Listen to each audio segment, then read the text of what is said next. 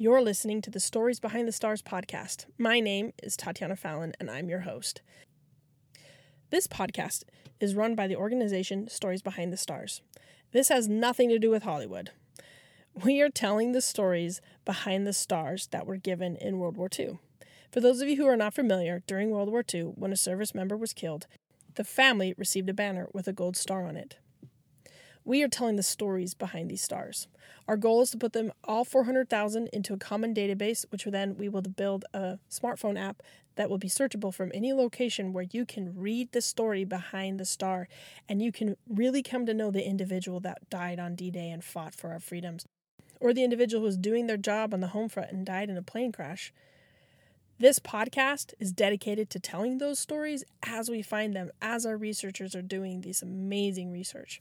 You'll hear from researchers who are all volunteers from all across the country, and you'll hear their story, what brought them to the project, and then also the stories that they're finding. This is amazing content, and I really hope you enjoy this adventure. Welcome to the podcast. Today we have Brian Fussfield. All right, let's hear about William Dukeman. Oh, yeah, Bill Dukeman. So listeners may be familiar with William Dukeman. He was depicted in Band of Brothers as well. I'm sorry to keep bringing up Band of Brothers. I did have to write about a few of those men as well, just through my nerdiness. But yeah, Bill Dukeman was a corporal in Easy Company of 2nd Battalion 506 and 101st, and he's shown in HBO's series Band of Brothers. He was unfortunately killed during Operation Market Garden on October 5th, I want to say, 1944 in the Netherlands. And if you've ever seen the episode of Band of Brothers, Crossroads, his death is actually depicted in the show. And there's a few inaccuracies in the show about the man he was, how he was killed, everything that went down. And so I really like to clarify those things, specifically with like Band of Brothers guys or anybody that's been portrayed in popular media. I check the heck out of those facts if I can, and I really try to clarify the story. And I do think we came up with some stuff, not that it's unique info. Other well-versed airborne historians will know all this information too. I'm not some groundbreaking researcher. I just took the time to write the story about it. So yeah, Dukeman, he's from Colorado, like myself. He was born outside of Denver, and he was just a regular kid who joined up. He was looking for an adventure and wanted to be around the best, have people he could trust to his left and his right, to excuse the cliche. And so he joined the Airborne. And he was an original Toccoa man, as they reference in Band of Brothers all the time. He started training with Easy Company from the inception of it. And as you know, or may not know, the 506th Parachute Infantry, they were an experimental unit. They were the first of their kind. And what made them so unique was in their formation, their commanders were able to weed out who they wanted and who they didn't want, which is rare for U.S. Army units. So a lot of commanders had to make do with the talent they were given. And because they were the airborne and the new unit, through this original selection, he was one of the original U.S. paratroopers. He survived the Normandy campaign, made it back to England, survived the drop into Market Garden in the Netherlands. I think his birthday is also in early October. So he had just turned 22 before he was killed. And he was well liked amongst all the guys from top to bottom. And I've read memoirs from commanders of the 506 down to the privates who were replacements later in the war.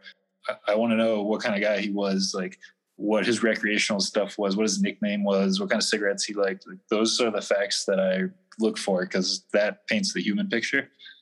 And Dukeman, a staple Easy Company man, and he was the only man killed in that unit action showed in that episode, the Crossroads. When Winters and a few guys are crawling along the dike near the town of Opphuizen. I'm definitely saying that wrong.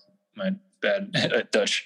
And he was killed by a rifle grenade by some Germans that were sort of hiding out behind his platoon.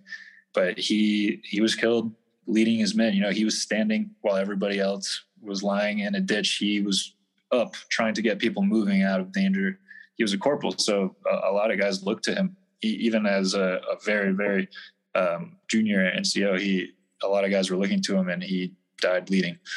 He was 22. I'm 27, and I work my daily job all day. And to compare myself to what he was doing 5 years prior to where I am in age, it's crazy to me. And he's a Colorado guy like me, and yeah, type of things that really make you think.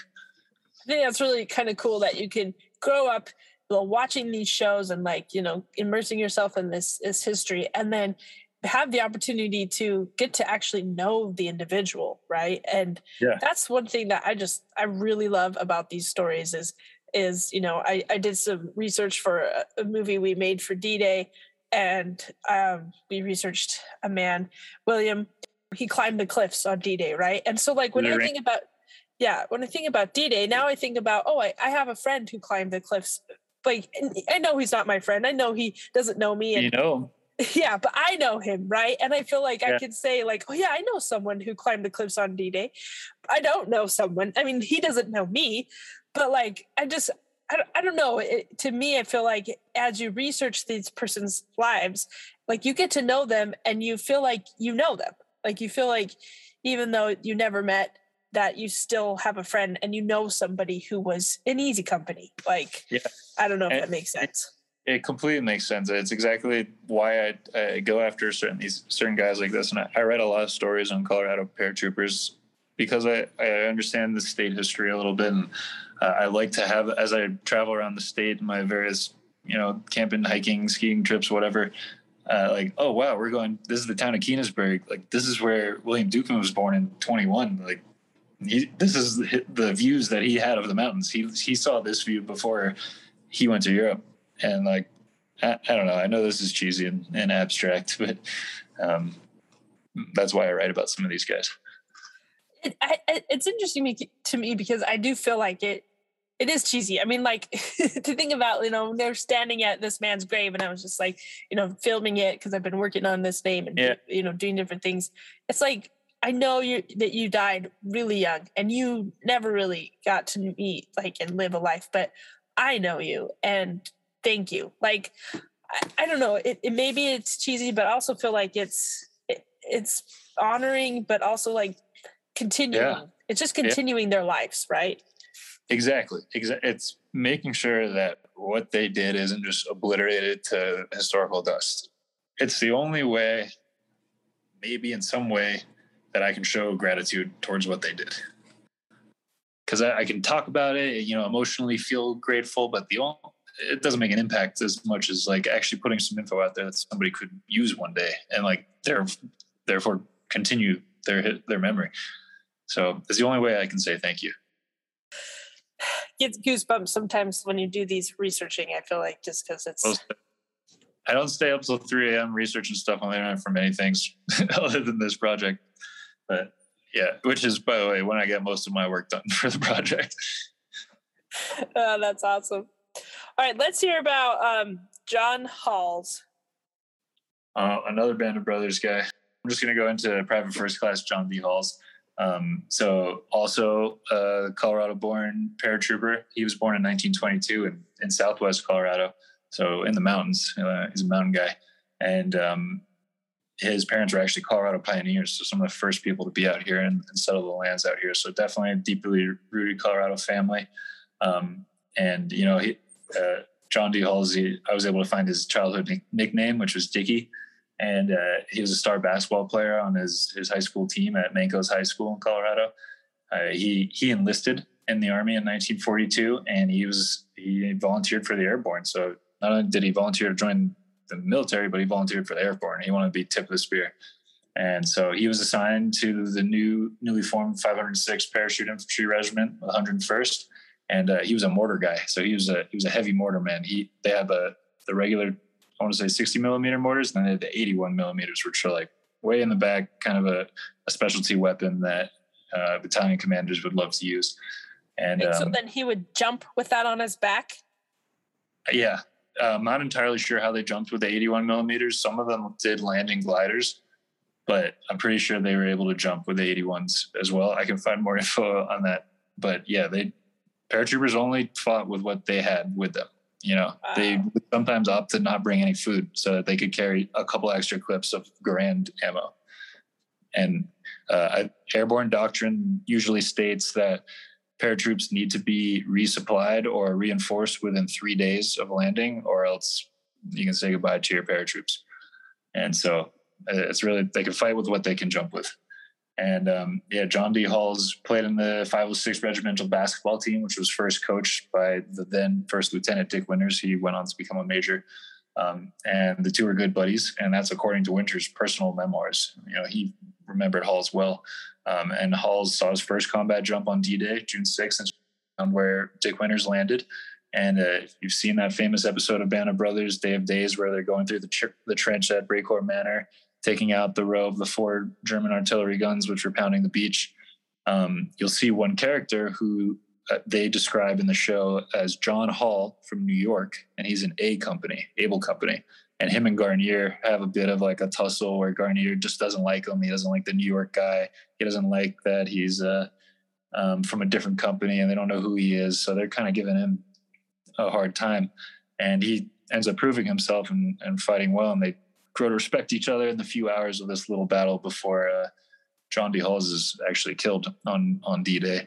And so, again, Band of Brothers and HBO portray him as John Hall, and he's from New York and A Company. All of this is incorrect. His name is John D. Halls. He was in the 81, the Heavy Weapons Mortar Platoon, which was not A Company, and he was from Colorado, not New York.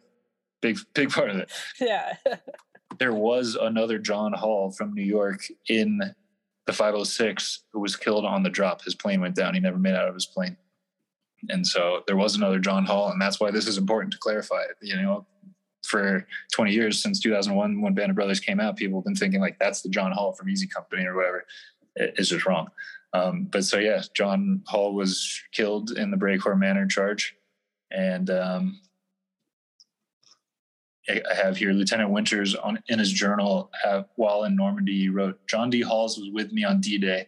He was killed charging for the 3rd cannon out of 4 by an undisclosed machine gun nest. He was a good basketball player and a good soldier." And Halls was posthumously awarded the Bronze Star for his action on Brecourt that day. And Frederick Moose Heiliger, who commanded Easy Company for a short while before he was wounded by friendly fire, he was one of his officers, and he wrote letters to Hall's mother notifying her what happened after the war. That's their relationship. And Moose wrote how Hall's heroic actions taking the battery on D-Day saved potentially hundreds or thousands of men or casualties from the 4th Infantry Division, which was advancing off of Utah Beach, which is where the guns at Brecourt were firing towards. So John, potentially Private First Class Halls, potentially saved many lives just in his few hours of combat, and we need to remember that. Yeah, and not get it wrong, HBO. Yeah, looking at you, Tom Hanks. That's crazy. I love that there's, Hollywood does dramatize World War II because, it tells the story, right? And I think they do a good job for the most part, but it's Hollywood. And so I think it's awesome to come in and just be like, let's just make sure that honor and credit goes where it should. Right. And the one when there was no internet like I have to search, and they were going off of veteran and family testimonials, spoken word memories. People, these veterans are in their 80s, 90s. By the time they're recounting this to the writers of the show, there's no way they could fact check this stuff. And I can't blame them for certain errors like that. Do I wish they would come up with like an updated version of the show and like a little fix or even like a little note at the end of the credits on HBO's streaming app? Yes. But that's why I write my stories. Well, maybe when we get enough listeners and enough street cred, I guess, or big enough, then they'll come and they'll see, oh, hey, we should fix this. Well said. And I can go in on Band of Brothers errors anytime you want. Wow, that's awesome. Let's hear a story about Theodore T. Jones. Yeah, this is another one that is unfortunately a little bit unfinished. And this is a great example of where studying unit history can help writers paint a picture of what happened to an individual if there isn't certain information out there, which is a tactic that I rely on heavily in a lot of my writing. The more of a historian you can be about a particular unit, and that's why I like to write about the airborne and a centralized type of unit, the more you understand about that, the more your brain's going to be able to link facts that you see in passing late at night on the computer. And so let's talk about Theodore Jones. So he was an officer. He was a first lieutenant in the 326 Airborne Engineers. And to be an engineer in the Airborne was definitely a special job and a really demanding, tough job. Not only did you have to jump and fight with what you carry, but you had to remove obstacles, put obstacles into place, build bridges, make sure transportation could happen, make sure the flow of supplies could occur, worry about security and safety at the same time, in addition to just being a regular infantryman on the ground. So being a member of the 326 Engineers was definitely, I consider them to be an elite unit. Lieutenant Jones, known as Ted, when he was growing up, he's from Minnesota, and his family was a bunch of military guys. His brother served in the European Theater of Operations also during the war. He was in the Signal Corps, while his, First Lieutenant Jones was a paratrooper, and he was known to be around 6 feet tall. I love finding their height and weight on the draft cards like that. He's 6 foot tall, 150 pounds, blue eyes. He graduated college just before the United States entered the war, and he enlisted in U.S. Army Corps of Engineers at just 23. So he's 23, volunteers for war knowingly, and he goes to be tip of the spear to work as an engineer, which is something he happened to study. Theodore was dating a woman before he enlisted, and in his early 20s, and they were engaged after he enlisted while he was in training and whatnot. And they waited to get married simply due to the riskiness of the whole situation, which was a letter. That was the words of his former fiance, who had since married, and she's no longer with us. But she's written letters about this, and there's some information from his fiance when he was young. So yeah, he received his officer's commission, volunteered for the paratroops, and then took his experience with the Army Corps of Engineers into joining the 326 Airborne Engineer Battalion.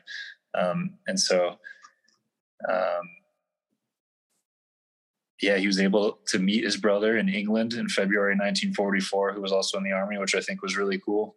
They were able to see each other at one little reunion weekend in London on leave, and that's probably the last time they saw each other before they both went to their various bases and then into France. On June 6, 1944, he was leading either 1st or 3rd Platoon of C Company in the 326, and he was likely the jump master in his stick.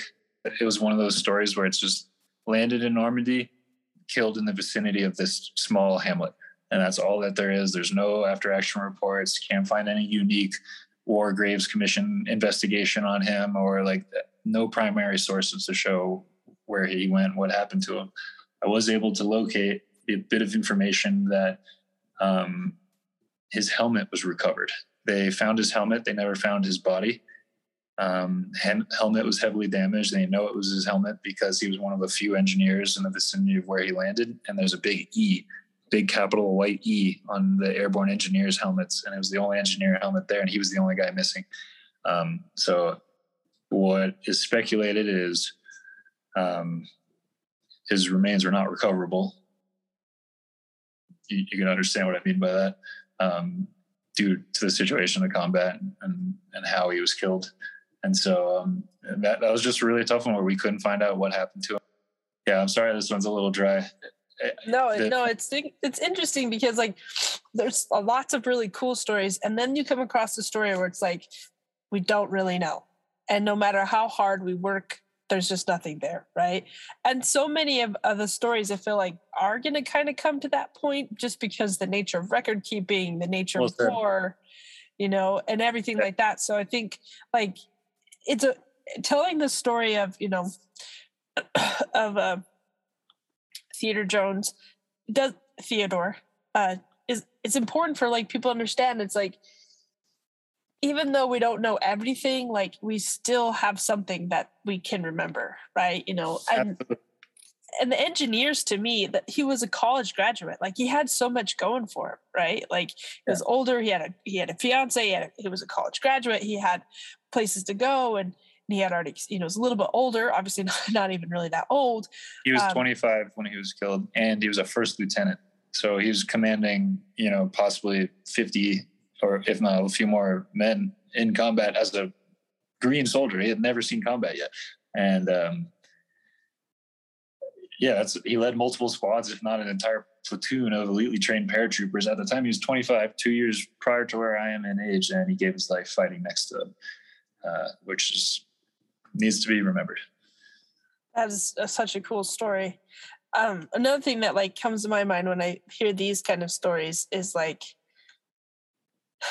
sometimes I feel like in life you think like everybody needs to know what happened, but sometimes it's okay not knowing and being and still be okay with what happened. Like, I don't know if that makes sense, but like, you know, kind of what I like to pull away from when I hear these stories of like we just don't really know, is like it's okay that people don't know what I'm doing right now. It's not like publicized in front of the world. Like everybody's isn't watching me, and it's okay because I know what I'm doing is what I want to be doing. Right. You know, and he enlisted, so he wanted to be there. He volunteered, like he wanted to be there. And exactly. And he was one of the few soldiers who was he was potentially making a career out of the army, or at least employing like his education into his role in the army, where a lot of citizen soldiers, you know, a common term thrown around for men who were drafted or just enlisted, everyday people in the war. He was actually trying to, you know, leverage all the different parts of his life and be better at what he was doing. And it just really stinks that we lost so many people like that. I mean, it stinks that we lost anybody, and both sides. It stinks that this whole conflict had to occur. Yeah. But yeah, luckily that's why we have us. I mean, situations like this where remains not recovered, hardly any info. We're lucky we have, you know, the American Cemetery Memorial in Colville-sur-Mer in Normandy, which has a great deal of both, you know, the walls of missing and remembrance, you know, names of guys who can't be buried there, and also the amount of Americans that are buried there. We're just really lucky to have a whole international system of formalized battle monuments and cemeteries like this. And I'm happy that he is remembered there. Awesome. Well, I've really enjoyed hearing all these stories from you. It's been so much fun. And I'm super excited about the content that was produced here. Do you have any advice to anybody who's listening to this podcast, thinking about volunteering, thinking about, you know, getting involved somehow? What would you say to them? Yeah, I appreciate you asking me that. If you have some abstract interest in the Second World War or just military history in general, and you're looking to explore that, pursue it, just see what's going on with that interest of yours. Or if you've ever read a book or played a Call of Duty video game that you'd like to go a little bit further on, Stories Behind the Stars is absolutely an amazing opportunity for you, one, to research with tools that you otherwise would have to pay a lot of money to access, which is a great thing. There's so many things you can learn from the tools that Stories Behind the Stars has provided me with, just in terms of databases and search engines. But it helps you contribute to that conversation. So if you want to volunteer in your town, you want to help veterans in some way, this is the opportunity to contribute. This is the opportunity to volunteer, make a difference. And what I will say is, I work a full-time job. I have a dog, a family. I do tons of stuff. I do this in my free time, and I can start and stop whenever I want. I've never felt any pressure from the project. I take it even further with helping in ways I can, you know, various videos or social media, or I like to review new writers' stories and help them on board to the project. There's just so many ways you can help with the project that don't involve either research or writing and sitting down for many hours. It's totally at your own pace and at your own ability. So you can work at this at your own pace and whenever your free time allows. Yeah, that's what I love about it too, because it's like, you know, here's a name and, you know, just start going when you can, right? And yeah, that's a nice flexibility about it. But also, like, I mean, I've had so many other researchers tell me that it's given them so much meaning to their life. Not that like their life didn't have meaning before. I mean, not to say that we're meaningless in life, but it's given them more meaning and more reason to get up and get going and wake up at 5 a.m. to get something done. Like, and it's really give them a sense of fulfillment to be a volunteer. And And it hasn't just been like, a lot of work that's drudgery. It's like, no, it's like purpose. Like, yeah. And one other little anecdote I'll give on that is, I've always had this passion interest in World War II, whether it's from Band of Brothers or video games, but nothing has ever made it feel like it's mine and like I'm actually contributing toward it. It was always just sort of like a nerdy abstract interest. Stories Behind the Stars has allowed me to be like an active participant in contemporary World War II history and the conversation that goes on today. And it's made it mine. It's made it one of my things, and people know this about me, and I'm a researcher and a genealogist in a very amateur sense. And it's a part of my identity now. And it's a new thing for me going into my late 20s or whatever. It's just a new aspect of who I am in addition to my job or my dog. And I'm really lucky to have that. Wow. Thank you so much for taking your time today. It's been awesome to have you on here. Yeah, I really appreciate you, Tatiana, and Don and your family. You guys are amazing. Thank you very much. And if Lawrence Hilton is listening to this, I'm grateful to you, sir. Thank you very much. Thank you for listening to the podcast. I really hope you enjoyed this content. Do us a huge favor. Find us on social media. We're on every platform. Facebook, Instagram, Twitter, LinkedIn, TikTok, you name it, we're on there. Stories Behind the Stars. Follow us so you can see the postings we post, the stories we're finding. Share us with those you know.